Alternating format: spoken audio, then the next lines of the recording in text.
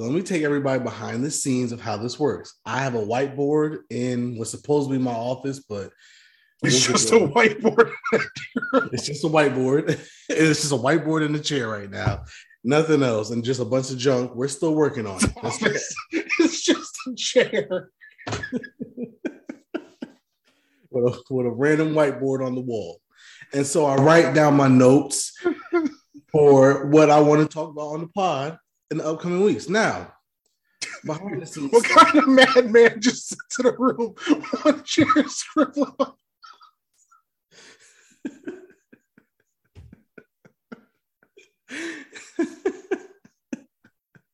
That's just, unfortunately, the office isn't done yet, so that's what I gotta work. Fucking madman. You're a fucking madman. So don't bother me, I'm working. Don't bother me, I'm working. Don't bother me, I'm working. Don't bother me, I'm working. Don't work it. Welcome back, ladies and gentlemen. It's another great day to discuss other people's excellence. I'm the unforgettable one himself, Mr. Brett Carroll. Charles is always daydreaming, and if you see that, if we decide to keep the recording, we won't. This has been an episode of Life's Philosophy with Brett and Charles. Yeah. Anyway, we're just two guys that like BSing at work. We don't have a lot to talk about today, but some major stuff has happened, and two not so major things have happened. But I got a lot to say. So Charles has some. We're gonna say his two-piece real quick, and then I actually got notes, people. I actually got notes. Okay, Charles is usually the one that's prepared. I'm just be winging it. So I wanted to make sure I had everything I wanted to say written down so that I don't talk too long, but I also get everything I need to say off. So go ahead, Charles. You say what you got to say first. So as you guys know, if you've been listening to the pod the last few weeks, that I've been constantly exposing Brett as the bad guy that he is. Every time the Giants get smacked and embarrassed, he's the first one to call about football or just mention football. We're going, oh, are the Giants losing embarrassingly right now? You don't want to talk about it. And then finally, the Giants win. Not just win, beat a division rival. And the caucasity of his executive privilege. The first thing on the rundown is, are we sleeping on the Eagles? Are we sleeping on the Eagles? The Giants just beat the Eagles. Not only did the Giants beat the Eagles didn't score more than 7 points on the Giants. But are we sleeping on the Eagles? I don't know. If Daniel Jones doesn't throw any touchdowns, 3 interceptions, and less than 200 yards, if somebody go, are we sleeping on Daniel Jones? If Daniel Jones gave the ball away like 3-4 times, are we going, I think we're sleeping on this guy? If the defense can't really stop the Giants, it's just the Giants aren't doing that good still because they just fired their offensive coordinator. Are we sleeping on that team? I want to know, what strain were you smoking when you first thing you typed after Sunday was, are we sleeping on the Eagles? Like, what the fuck? You ready? Yeah. I'm actually glad. That's actually perfect because that's what I was going to say anyway. So let me take everybody behind the scenes of how this works. I have a whiteboard in what's supposed to be my office, but it's just a whiteboard. It's just a whiteboard. It's just a whiteboard in the chair right now. Nothing else, and just a bunch of junk. We're still working on it. It's just a chair with a random whiteboard on the wall. And so I write down my notes for what I want to talk about on the pod in the upcoming weeks. Now, behind the scenes, what kind of madman just sits in a room, one chair scribbling?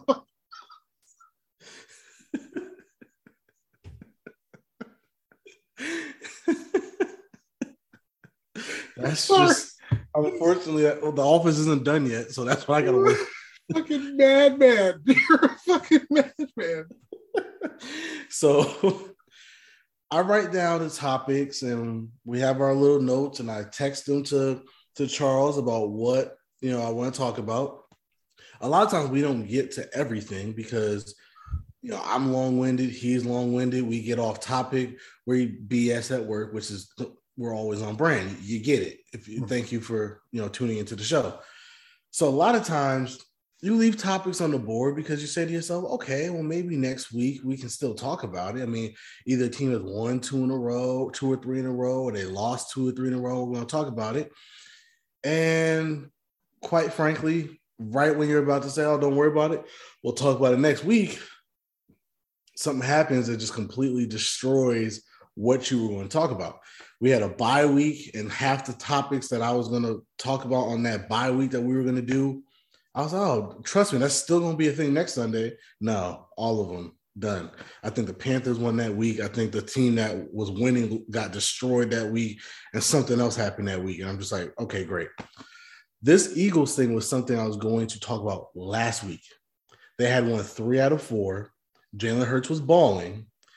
Now, Charles made a great executive decision. And he said, yo, it's Thanksgiving. Like, fuck, like, what's going on right now? Let's just talk about Thanksgiving shit. And I said, you know what? That makes sense, especially since we were mad busy that week. So by the time we even talked about it, it was like late Wednesday, maybe even Thursday. I can't remember. So we're like, yeah, let's talk about football. Let's just talk about Thanksgiving. As usual, I kept what was on the board because if it was still relevant, we would talk about it next week. Now, to this Giants game that he is talking about. Yes, the Eagles lost. Jalen Hurts probably played the worst game of the season, maybe of his young career. Definitely of his young career.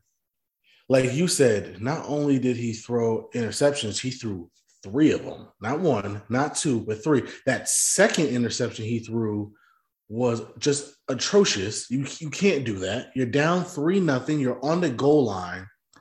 There's 3 seconds left. He's running around. There's nothing there. He tried to force it in there, and it was a pick, and it was picked off. End of the half. Dude, I understand he's still technically a rookie because I don't think he's even played 17 games yet, but that's a play in high school would get you benched. In college would get you benched, let alone in the NFL.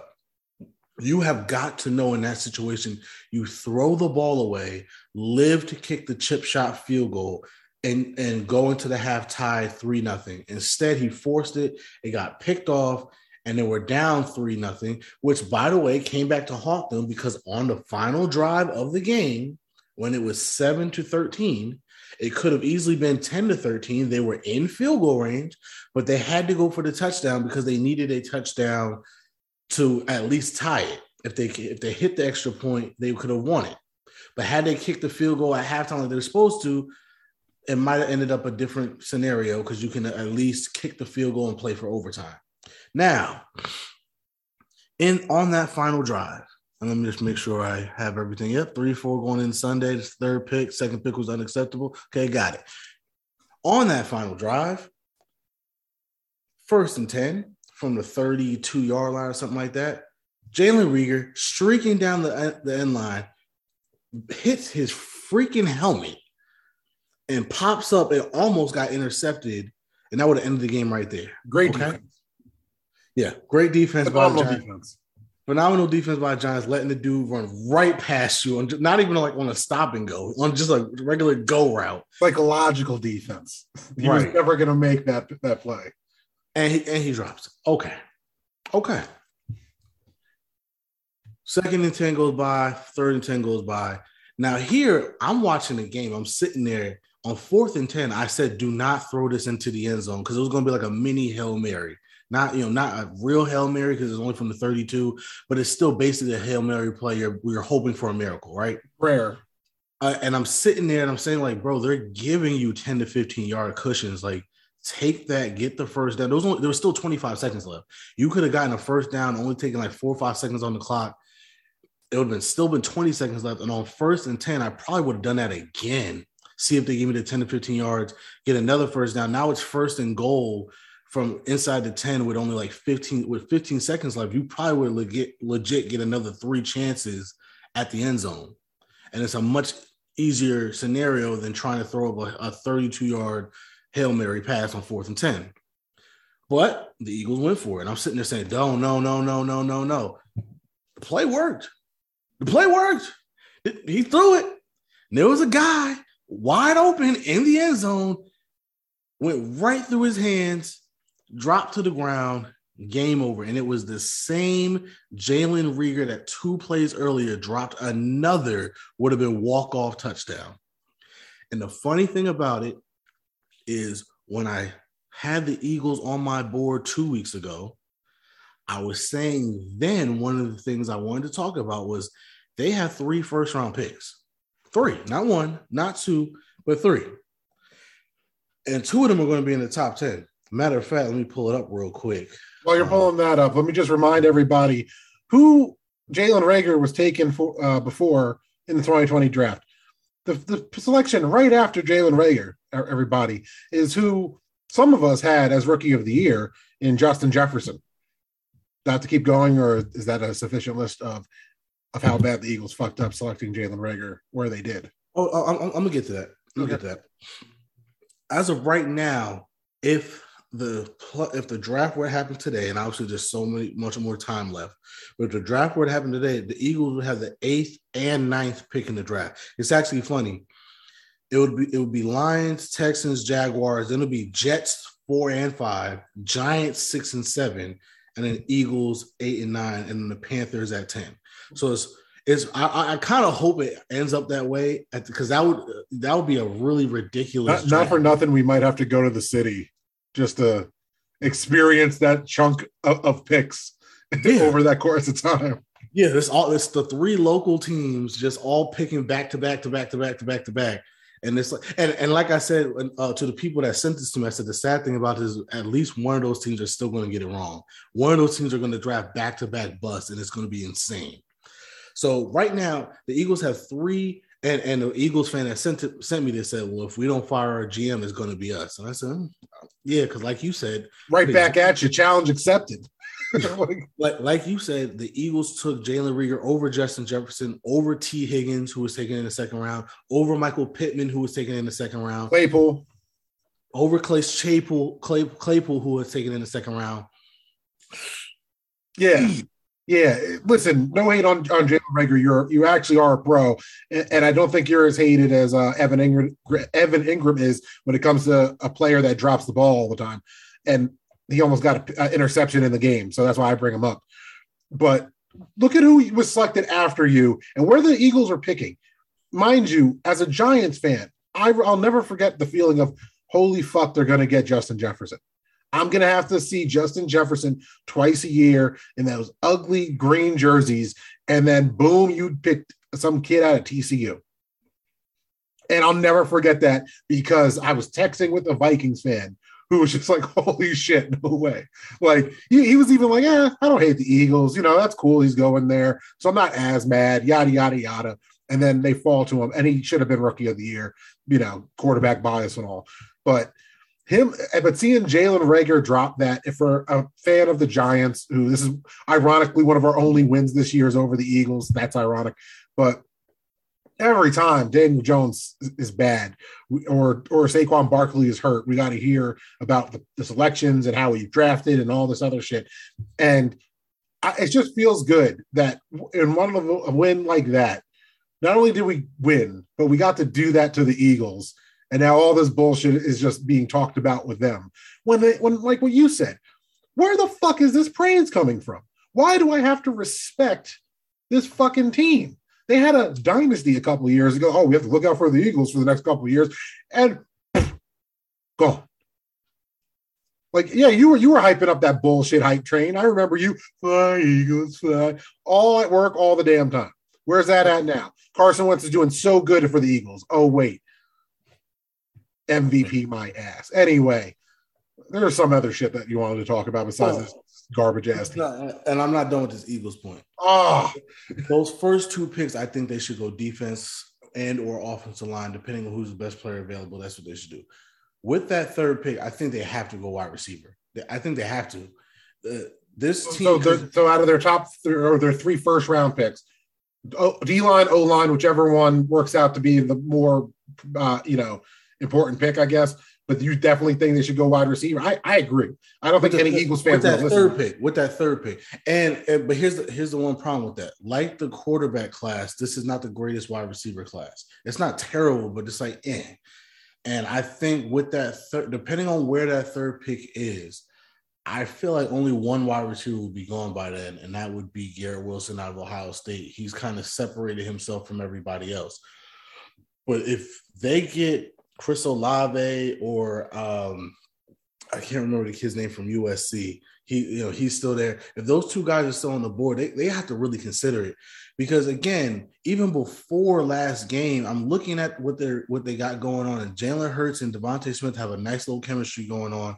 When they run the ball with Miles Sanders, I don't know why they don't, but when they run the ball with Miles Sanders, they have a nice young running back in Miles Sanders. And I'm looking at the Eagles, and I'm saying, wait a minute. And when I said, are we sleeping on them? I didn't, obviously not for this year. But I'm sitting there saying, like, wait, they got 3 picks. If they get it right this draft, this is a team like the Bengals that could kind of make a run maybe next year or 2 years from now. If they have their quarterback of the future, obviously their number one wide receiver in Devontae Smith, and then another guy, either Chris Olave or Garrett Wilson or this kid from USC as that second dude. And then, like I said, use those other picks on O-line and defense. Man, they could be scary. They could be scary. And like I said that 2 weeks ago when they were winning. And then when they should have won last week, despite the fact that they played so poorly, and Jalen Reagor dropped not 1, but 2 walk-off touchdowns in the same drive. I said, they got to go wide receiver. They got to go wide receiver. Now, the problem is, depending on what that third pick is, here's why I get nervous, especially if I'm an Eagles fan, which thank God I'm not. I would get nervous if the top 2 guys are gone, because now you're really asking your GM, and we're assuming that the GM will still be there because we don't know, right? Now you're asking your GM to once again make a decision on wide receiver, and we know he's not good at that. He kind of lucked into Devontae Smith, although Jalen Waddle is playing well as well. He kind of lucked into Devontae Smith because Devontae Smith was the last guy left, right? Jamar Chase was gone, Waddle was gone, Pitts was gone, and the Eagles kind of took that approach of we'll trade down, somebody will be available to us, and we'll take whoever that guy is. And because Tua actually had a better relationship with Waddle over Smith, the Dolphins decided to take Waddle over Devontae Smith, who I think is a better overall wide receiver. But it's worked. It's worked for Jalen Hurts. It's worked for the Eagles. But again, Jalen Reagor over all the guys that I just named, all the guys, and it's not even a hindsight thing. If you remember going into that draft, obviously Justin Jefferson, but the T. Higgins of the world, the Michael Pittmans of the world. They did a reach in a wide receiver heavy draft. They somehow figured out how to do a reach, which is amazing because that draft, like what you said, most of the people we named was late first, early second round. So the fact that we were naming second rounders that we consider just to be better than Justin Jefferson, and like you said, at the time they were considered better than Justin Jefferson, Reagor. Like it goes without saying, but you have a lot of things you want to bring up with the college game right now. Yeah, and I'm gonna get to that. And I think let me just make sure my notes. How many Eagles notes do you have? They lost. No, that's it. I'm done. Like I said, that third pick, they gotta really consider wide receiver, but I'll only do it if only one receiver is gone. If 2 or 3 are gone, I wouldn't touch it because I don't. If I'm a GM, sometimes you gotta know your strengths and weaknesses. If I don't trust my scouts and their ability to tell me who's a good wide receiver or not, don't do it. You know what I mean? Just don't do it. Like, figure something else out. If like I said, if only Garrett Wilson is gone and you know for a fact, and that's the one good thing about this draft, we know for a fact who these guys are in terms of pecking order. Okay, Garrett Wilson's gone. Chris Olave or the dude from USC, whichever you like better, pick them. That's it. Don't overthink it. That's it. Don't even try to scout anybody else. These are the 3 guys we're looking at. If those 3 guys are there, we'll pick whoever we think is the best out of those 3. If they're not there, we're not even looking at wide receiver. That's what the Eagles need to do. But that's all I wanted to say about the Eagles. The only thing I want to say NFL wise before we get into college football, because college football is like really big right now. Oh, yeah, do you have any other pro points? My bad. Yeah, staying in Pennsylvania, my Steelers got their ass whooped. I'll admit it. You know what I mean? What was the score? It was a lot to a little. That's what the fucking score was. That's what the score. Who'd you even play? Like you, we were playing our division rivals in Cincinnati Bungles, and the Bungles. Bungles, and them Bungles gave us a good old fashioned AFC North ass whooping. That's what they did. They told you welcome to the jungle. I'm not afraid to admit it. They whooped our ass. It's a new day. It's a new day for Who Day. That's exactly what the hell they said on Sunday. And because they whooped our ass, here we go with the Steelers fans. Fire Mike Tomlin. It's time for him to go. He sucks. He's overrated. Blah, blah, blah. The standard is standard. Blah, blah, blah. Coach speak. Blah, blah, blah. Hold everybody accountable, but we're going to hold you accountable. Get rid of Mike Tomlin. Please get rid of Mike Tomlin. I'd like Mike Tomlin on my team. Here's what I need to tell all those Steelers fans, including my father. We play this stupid game of, let's get rid of him, let's get rid of him. We forget the part, who are you replacing him with?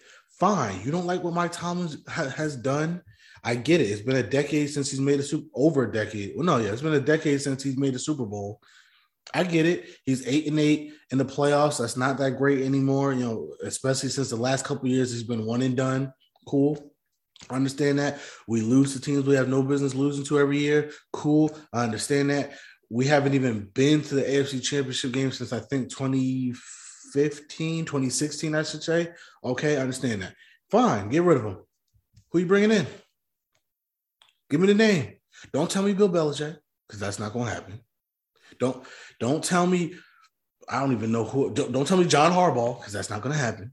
Who are you bringing in that's going to be better than Mike Tomlin? Because let me tell you something, and it's not just the 8-8, he's never had a losing season shit.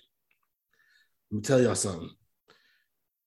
People act like they can do what Mike Tomlin does. They can't. Because let me make sure I got my mother effing notes, because this is the topic I really wrote stuff down, because I wanted to make sure. Go off, bro. I'm over here like, I hope you fire him. I'm saying as a Giants fan, please fire Mike Tomlin. Okay, so people think that, being a coach is this, being a coach is that. Okay, fine. Mike Tomlin may not be the best X's and O's guy. Mike Tomlin may not do the greatest in-game adjustments. That's Bill Belichick. He's the strategy guy. He's the X's and O's guy. He's the greatest at figuring, on the fly adjustments in game. That might not be Mike Tomlin's strength. And people are going to say, well, Mike Tomlin's a rah-rah guy, and that's all he is. Cool.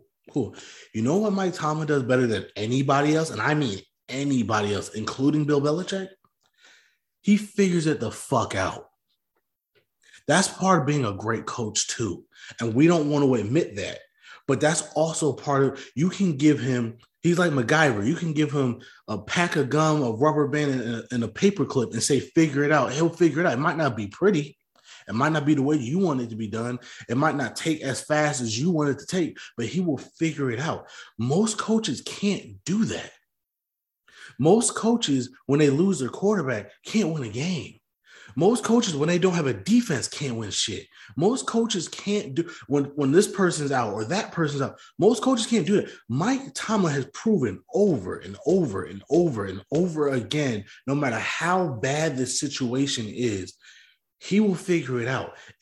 Are we winning championships? No. But Steelers fans, I keep trying to tell y'all, we have not had a championship caliber team in a decade. You want to know why we haven't gone to the Super Bowl in a decade? We have not had a championship caliber team in a decade. And don't give me the killer bees. We had no defense. You cannot win without a defense. And now that we have a defense, our offense isn't good. You can't do it. The dude 2 years ago was 0-2 with our Hall of Fame quarterback out in the second game of the season with a blown out elbow. We had Mason goddamn Rudolph, fucking reindeer Rudolph, as our quarterback, and our backup was Duck Hodges. So we had Rudolph the Red-Nosed Reindeer and the Duck Dynasty as our quarterbacks, and we still went 8-8 after going 0-2. Don't tell me that's not a good coach. Don't tell me somebody else is doing that. Don't do it. Don't do it. You're lying. Who are you going to get better than Mike Tomlin? Oh, well, if we can't get Bill Belichick and if we can't get John Harbaugh or whoever, we'll get one of these young guys. We'll get one of these young hotshot offense coordinators that give me the next Kyle Shanahan. Give me the next Sean McVay. Cool. Question. What fucking titles have any of those guys won? Oh, I'm sorry, none. Oh, no. McVay, doesn't he have like 5 rings? No. Kyle Shanahan? No. Shanahan ain't had a winning record, right? Kyle, no. What? Oh, no. They have to. No, because that's what everybody wants, right? They want the young offense coordinator with the cool system and everything's all great. Don't those guys win it every year? No, they haven't won one yet. Oh, why is that? I'll tell you why. Because they're the opposite of Mike Tomlin. They are system guys who, if the system isn't working 100% effectively, they cannot win shit. We've seen it over and over and over again. Let the Rams not have an offensive line and can't run the football. They're not winning the game. We've seen it. Let the 49ers lose their starting quarterback or not have a healthy offensive line. They can't win a game. We've seen it.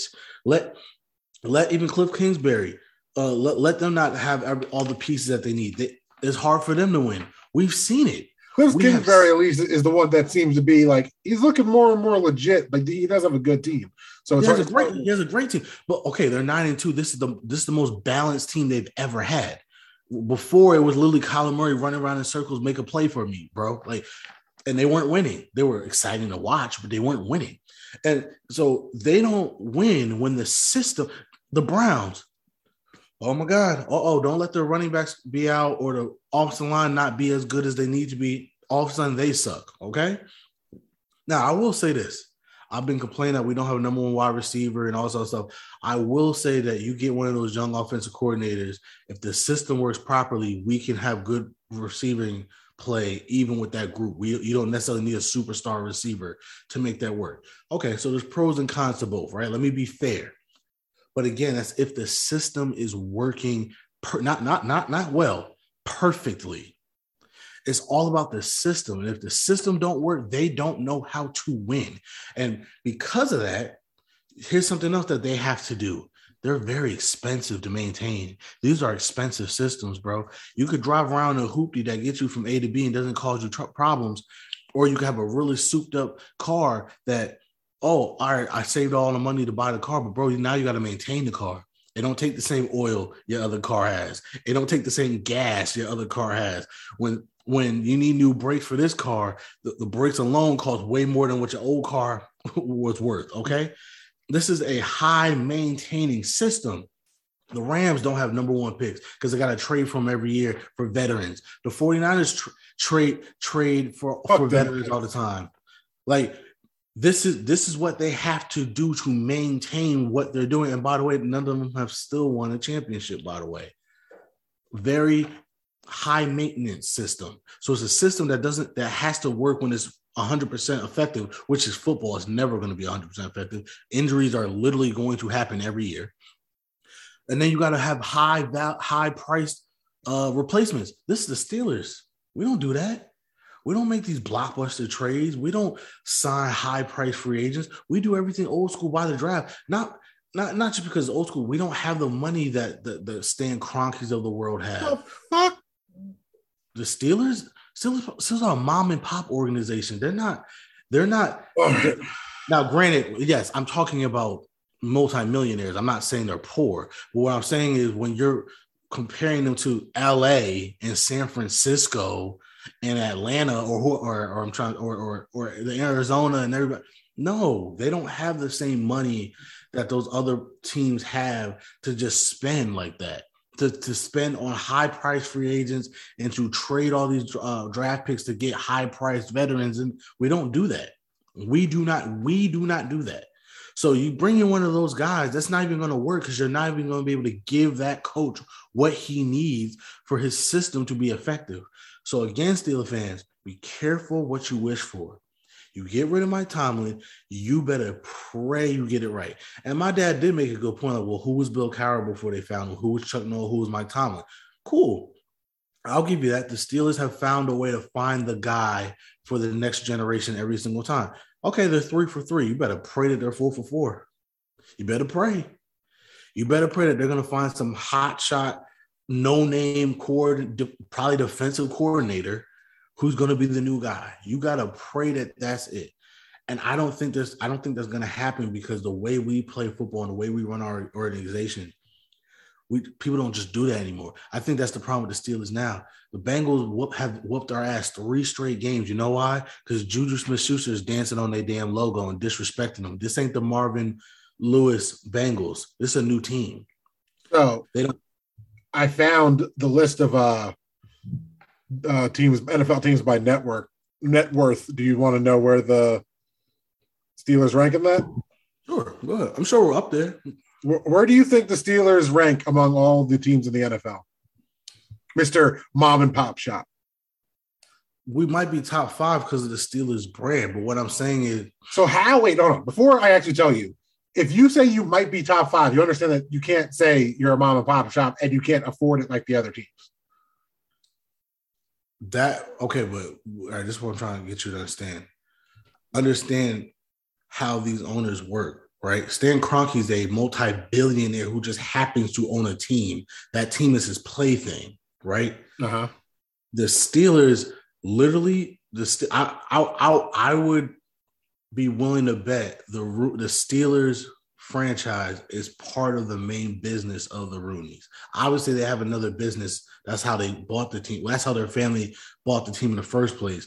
But okay, just for clarity, the Steelers are 14th, and this is from this year, August 2021.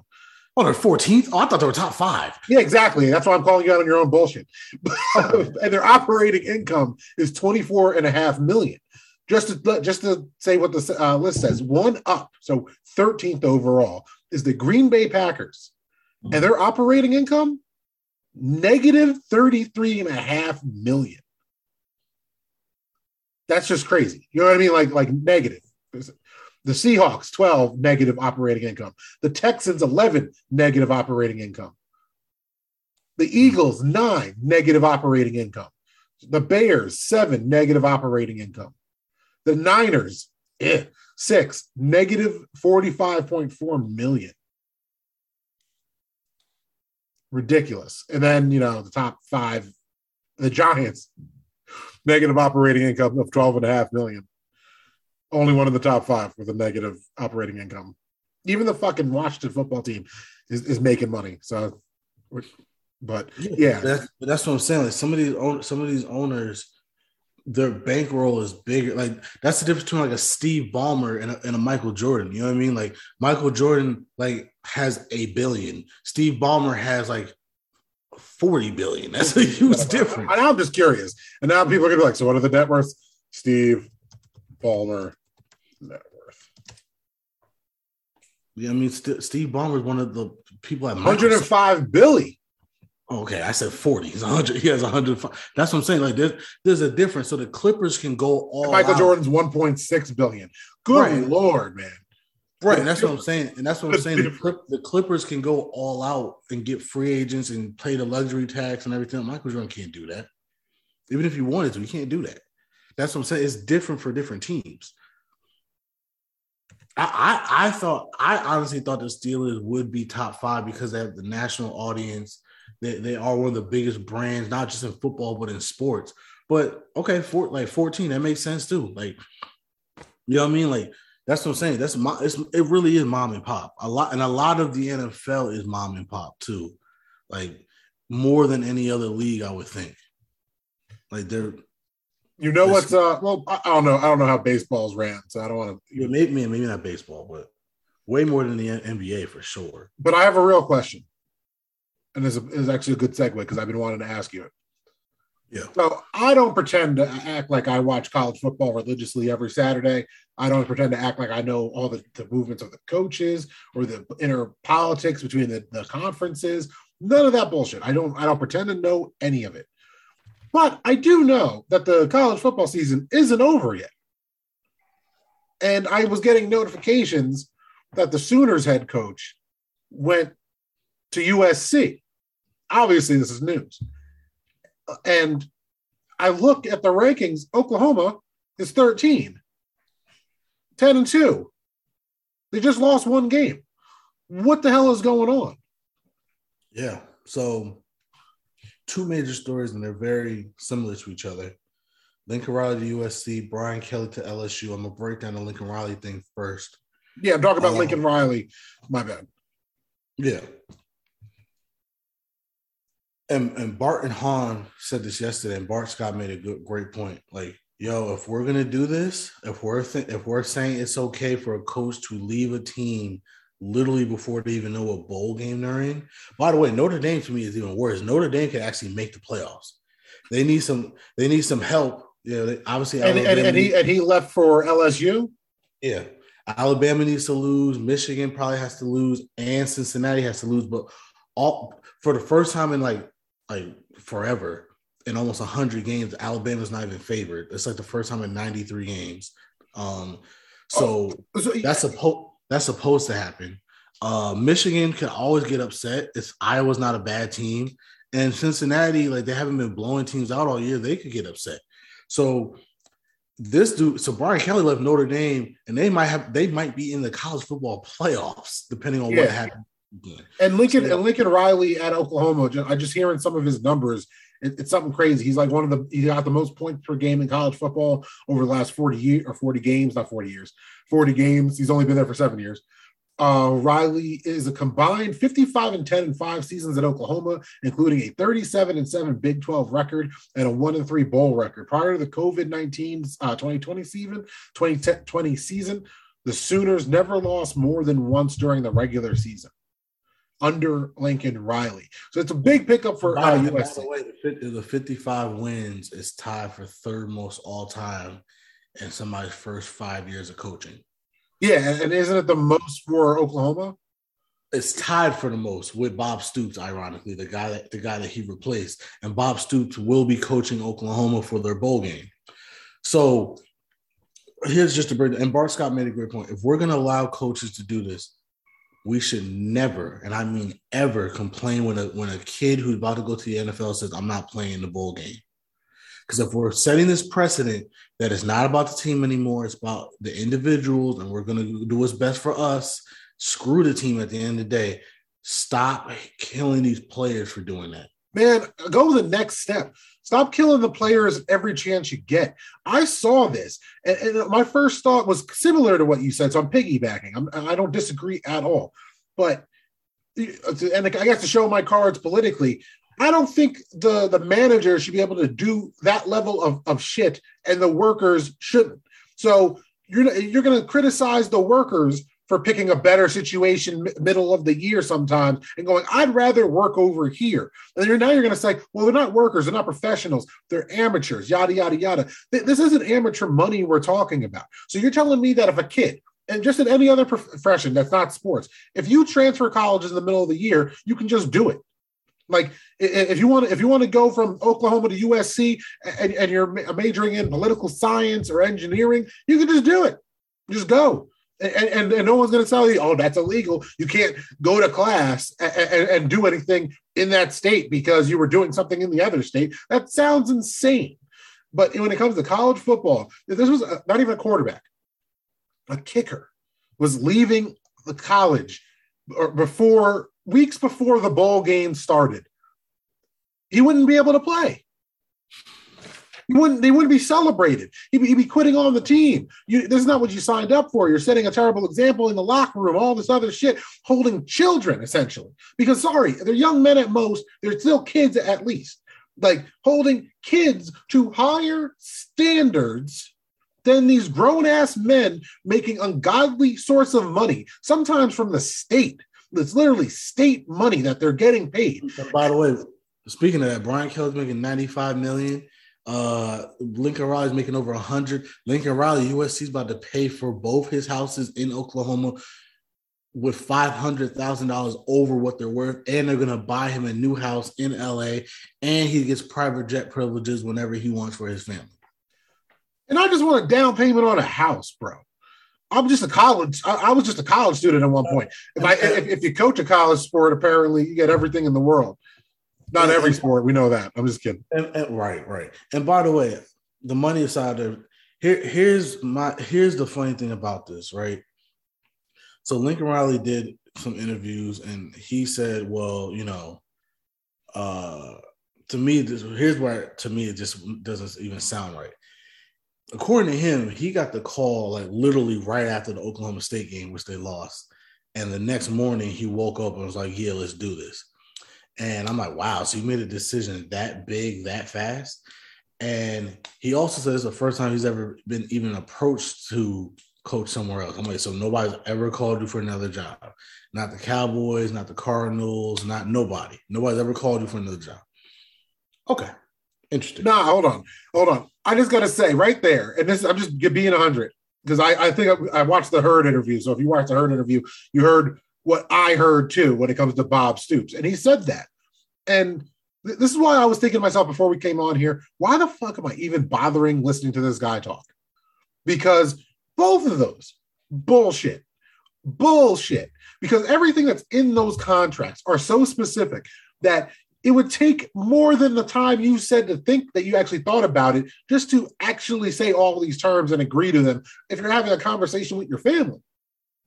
Like uprooting entire lives of it. Like his kid was born in Oklahoma. He has 2 kids. There's a lot of things to decide. Don't get me wrong. Somebody's throwing the bag at you and your family and it works so well, you're going to do it. But at the same time, it's the same shady college football bullshit that they just feed us and expect us to believe because we're the stupid public. And football is so complicated, we just can't understand all the inner machinations and inner workings of the sport. And by the way, nobody's ever approached you for a job, but yet Saturday night, you were getting pissed because they were talking about rumors of you going to LSU.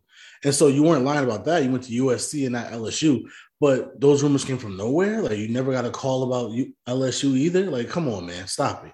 So that's the only bullshit I have for that. Tons of bullshit, bro. Tons. And here's the thing. To me, I look at this as a lateral move. I really do.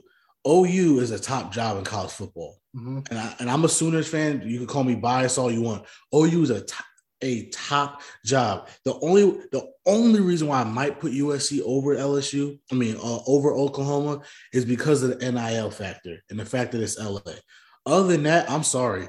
If you're taking everything into account, the history, the blue chipness of it all, and relevancy now, I'm sorry, Oklahoma's a better job than USC. Yeah, I first thought it was a step up as a casual. Completely as a casual. But even then I was just like, but it's Oklahoma.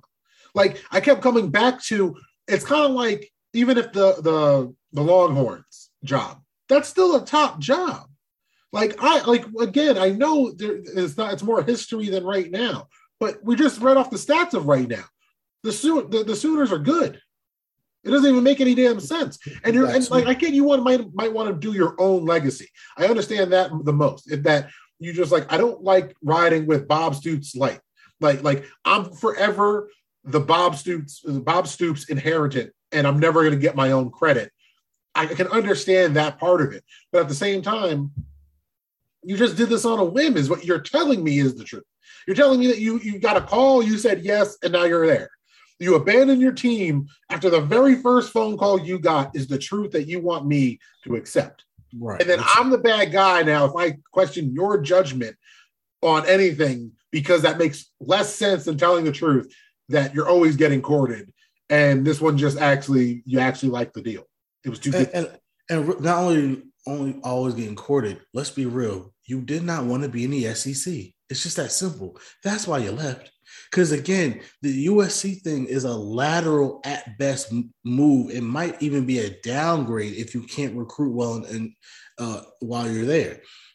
So you didn't want to be in the SEC, which I get. The SEC is hard. The SEC is hard. You're going to be in the West. You got to compete with Nick Saban, and you got to compete with Jimbo Fisher, and you got to compete with Kirby Smart, and you got to sit there and you got to move all around the country because you have to go to the depths. You got to go to the depths of Alabama and the depths of Louisiana and the depths of Mississippi and the depths of the Carolinas and the depths of Georgia. And now you're just worrying about Stanford and Oregon. Right. And with USC, and I'm going to get to this in a second because this might be a pro, it might be a con. All you got to do is recruit California, and California it's in itself a hotbed. Well, to be fair, me and you often talk about, why can't Rutgers just recruit New Jersey and we could be more competitive? So the idea that you're just going to turn the Trojans into a Cali football team, I'm from Jersey. I like that idea. And that's what I'm going to get to, because it's a pro because it's a little bit easier. It's a con because, especially at USC, he has to do that. He has to do that. Even more than Oklahoma and Texas. Don't threaten me with a good time. Well, no. But here's what I mean by that. Oklahoma and Texas, yeah, they want you to keep. And I think it's more Texas and Oklahoma. They want you to keep the Texas kids. Like, it's not one thing to be good. You need to be good with the local kids, right? But even then, I think you have a lot more room for other things. Not at USC, bro. Not at USC. It's one thing to be good. We talked about this on the pod. It might have been our second ever pod this season with the Mike Tomlin rumors about USC and everything else. It's one thing to be good, but you got to be sexy and good, and you have to be sexy good with local California kids. And it makes sense. It's LA. There's local kids and kids that like Hawaiian, Samoan, all the Pacific Islander kids. All the West Coast. It's got to be all West Coast kids, because there's a lot to do in LA. There's a lot to do on a Saturday afternoon, Saturday night.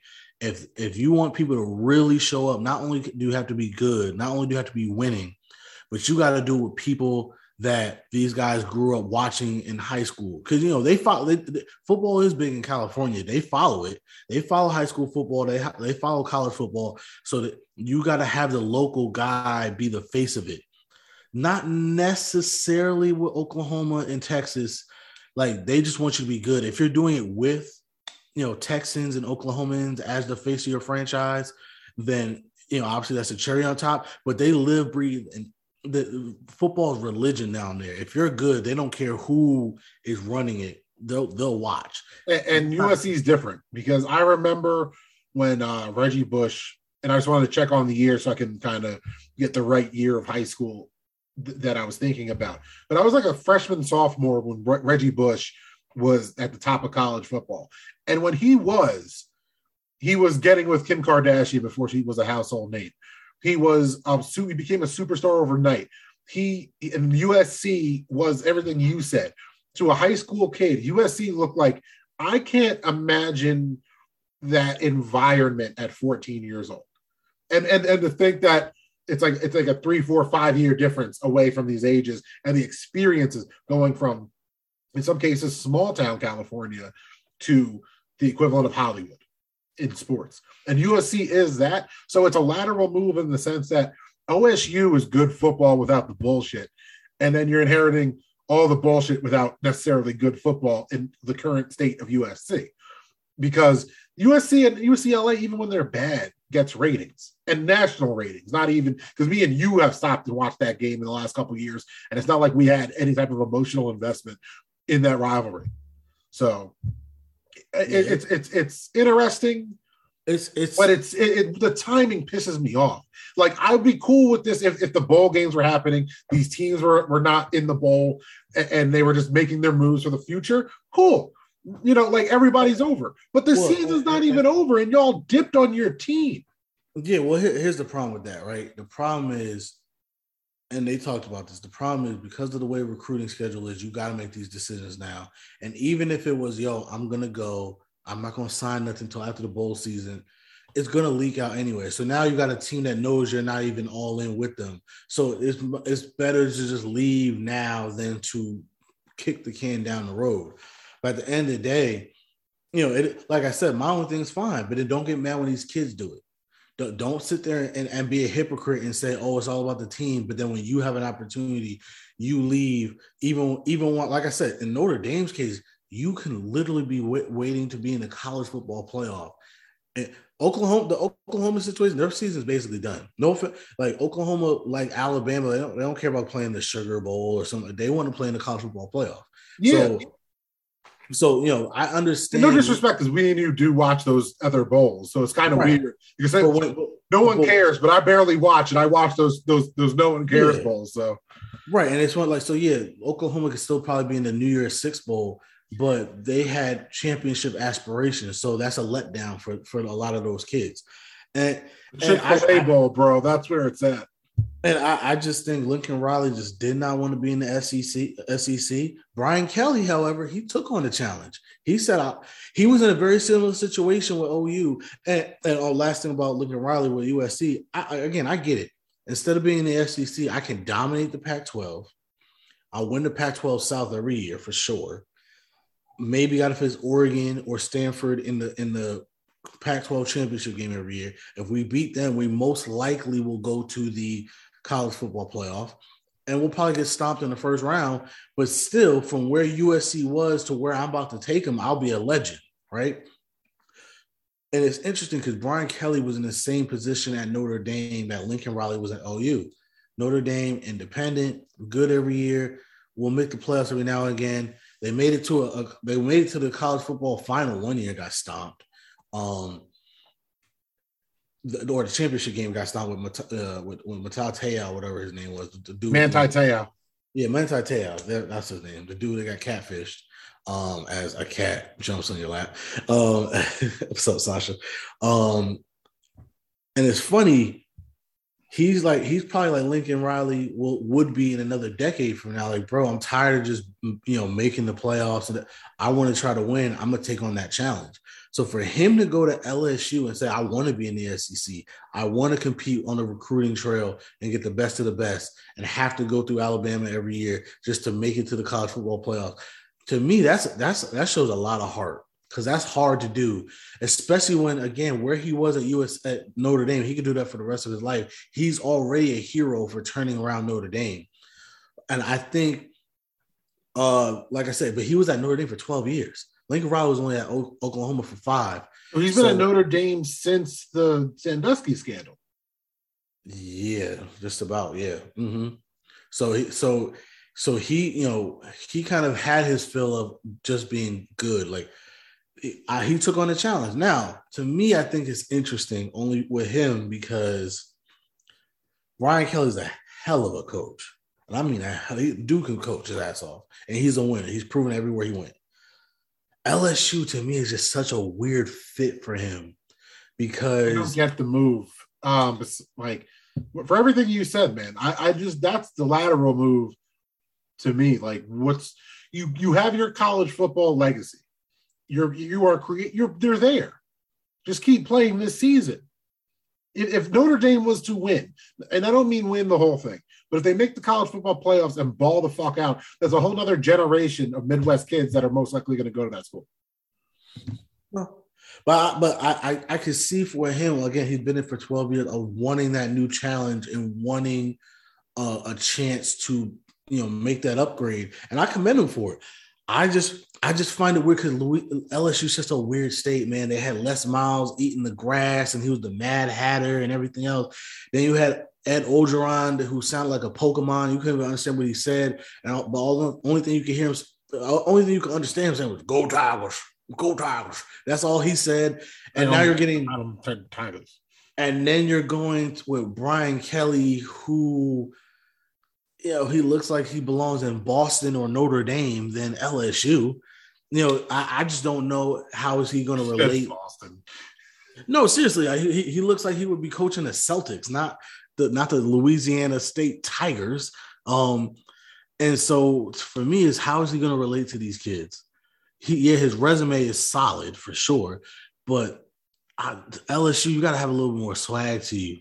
Now, you could say Nick Saban won there. Your whole argument for Kelly is he ain't got enough swag to coach LSU. No, seriously, there's a charisma you have to have at LSU. Yeah, you're just saying the same thing again. Okay. He don't got it. I just think I'm not saying he can't do it. And Ryan Clark, who's from Louisiana, and who went to LSU, he already made the joke like, look, man, we get it. His food gonna be bland as hell. If he wins, we won't care. We'll season his food for him.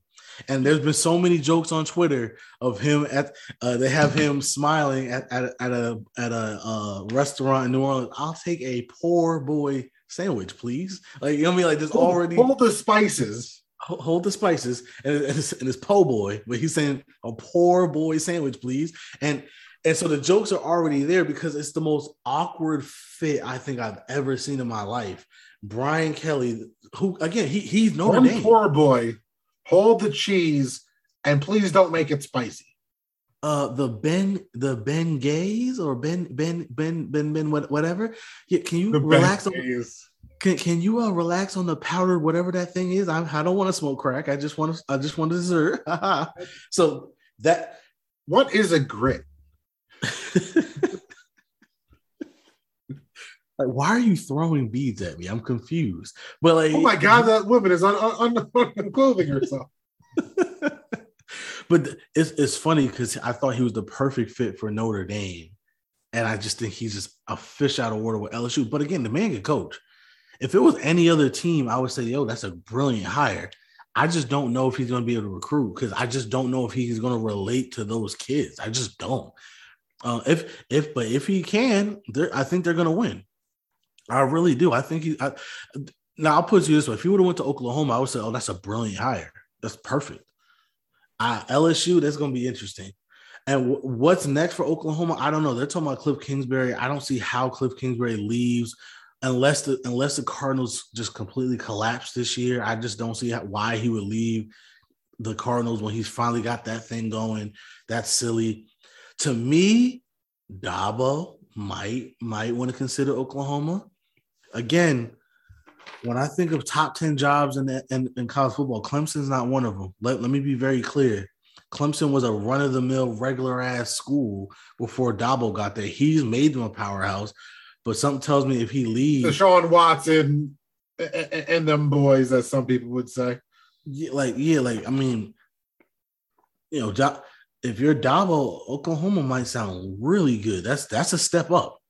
I had to write it down because I'm like, because again, Notre Dame's a top job, LSU's a top job, Oklahoma's a top job, USC's a top job. Which is another thing that's weird. I don't think we've ever seen this where like coaches are basically making these lateral movements.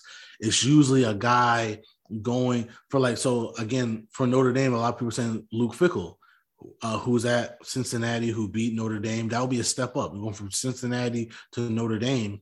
Yeah, that makes sense. That's usually what you see. And if you see a guy at a top program, they're only leaving for the NFL. Because where are you going to go when you're already coaching LSU or Alabama or Texas or whatever? You know what I mean? Like, that's weird. So I just wrote down the top 10 football generals. I got Alabama and Ohio State. I think they're a tier above everybody else. Maybe not head and shoulders over everybody else, but head and neck over everybody else.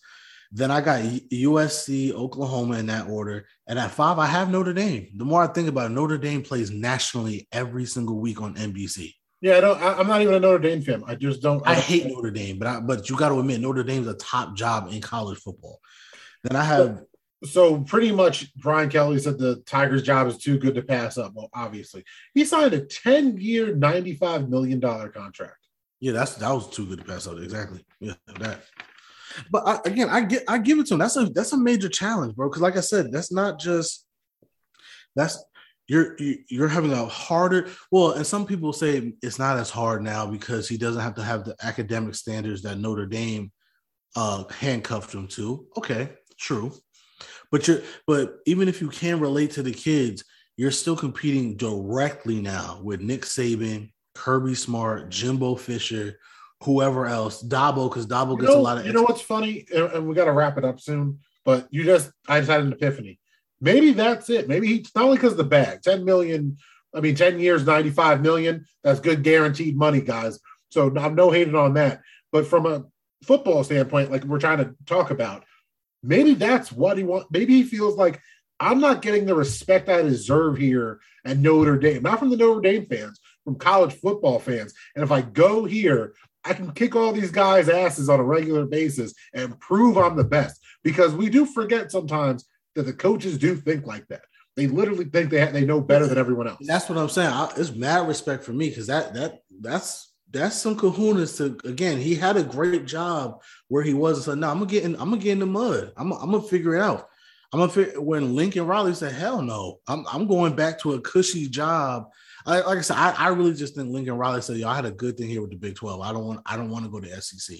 Kelly left Notre Dame as the winningest head coach in program history with 113 wins in 12 seasons, including vacated wins. Yep. That's crazy. That's a great honor.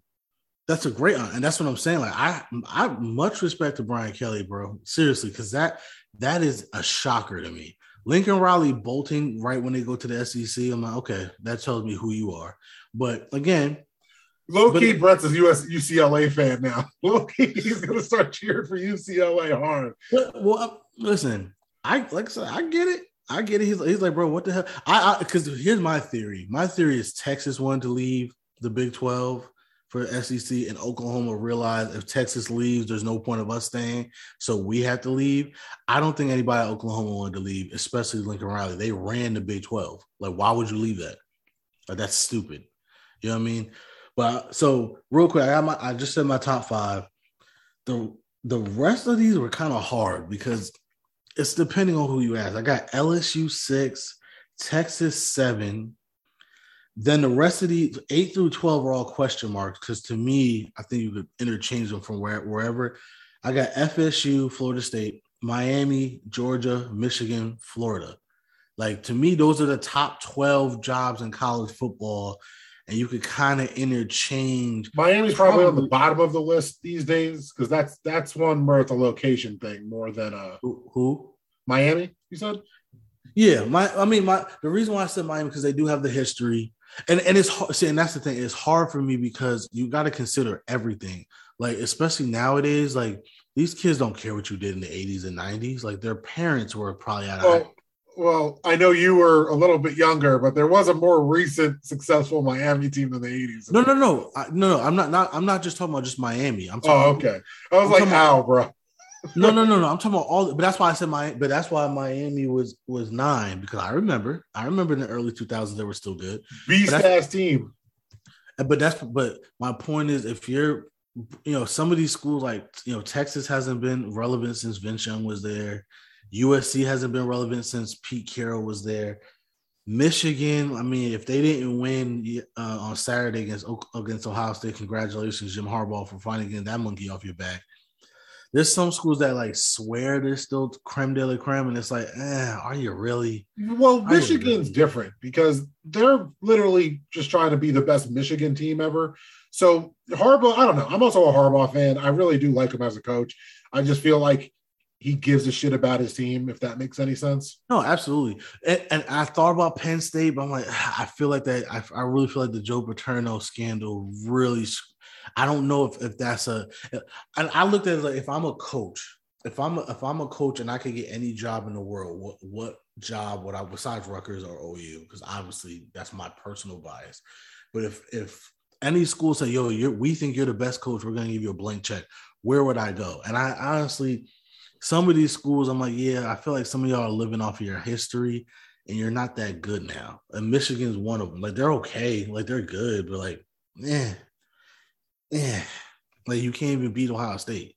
Like, Ohio State runs the Big Ten. Like, Texas, you have some muscles to flex because you have your own channel. Like, it's not the Big 12 channel, it's the Longhorns network. That's wild. So you've already proven that y'all are who you think you are, even though you haven't been good in a long time. Notre Dame, same thing. So it's and that's why I put those schools definitely in the top 7. Some of these other schools where you can't really say that, it's like, Miami. I don't know why I was mixing up Kelly for somebody else after Paterno when it came to Penn State. So that's my bad earlier because I don't want to get sued by anybody for even saying the name Paterno the wrong way. Like, so my bad. Yeah, it's interesting. It's interesting. Oklahoma, I'm hoping they get a great coach because they're in the SEC now. I would think somebody would want to go Oklahoma. I mean, again, to me, that's still a blue chip. That's still one of the best jobs in college football. Like I said, I think they should go after Dabo. I think Dabo would take that. His teams, and it would be the perfect time for him to jump. Clemson's not as good as they once were. Caleb Williams, I think, is still at Oklahoma, and he was only a true freshman this year. He was a beast. You know who could take the Oklahoma job? Who? A NFL coach that just decides to leave a situation or gets fired too early. Named Urban Meyer. Yeah, he already said he doesn't want to do it. I believe him. I always believe coaches. No. The only reason why I believe him is because I think his ego won't let him leave after 1 year.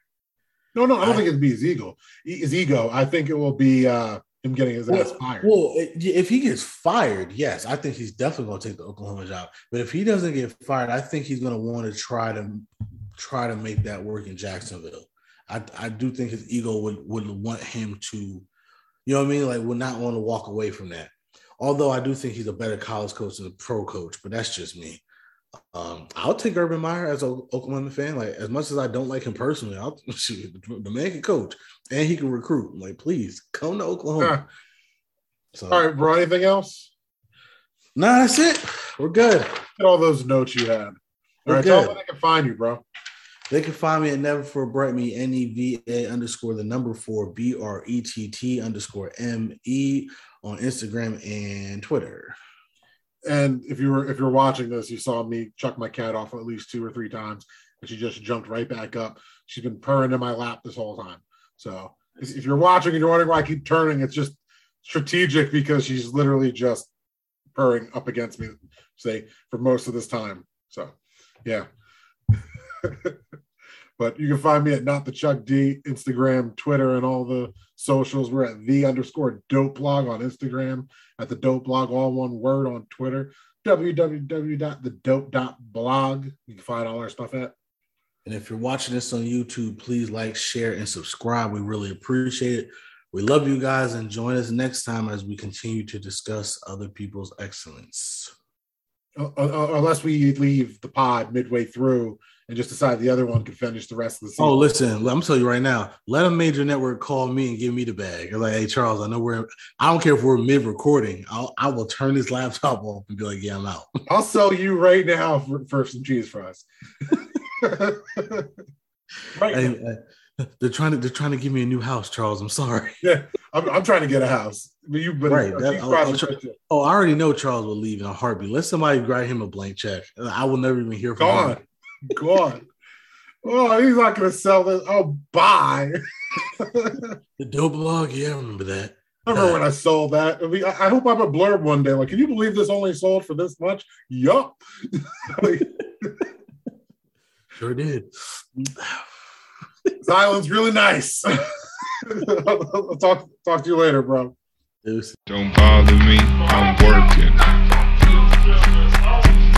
Don't bother me, I'm working. Don't bother me, I'm working.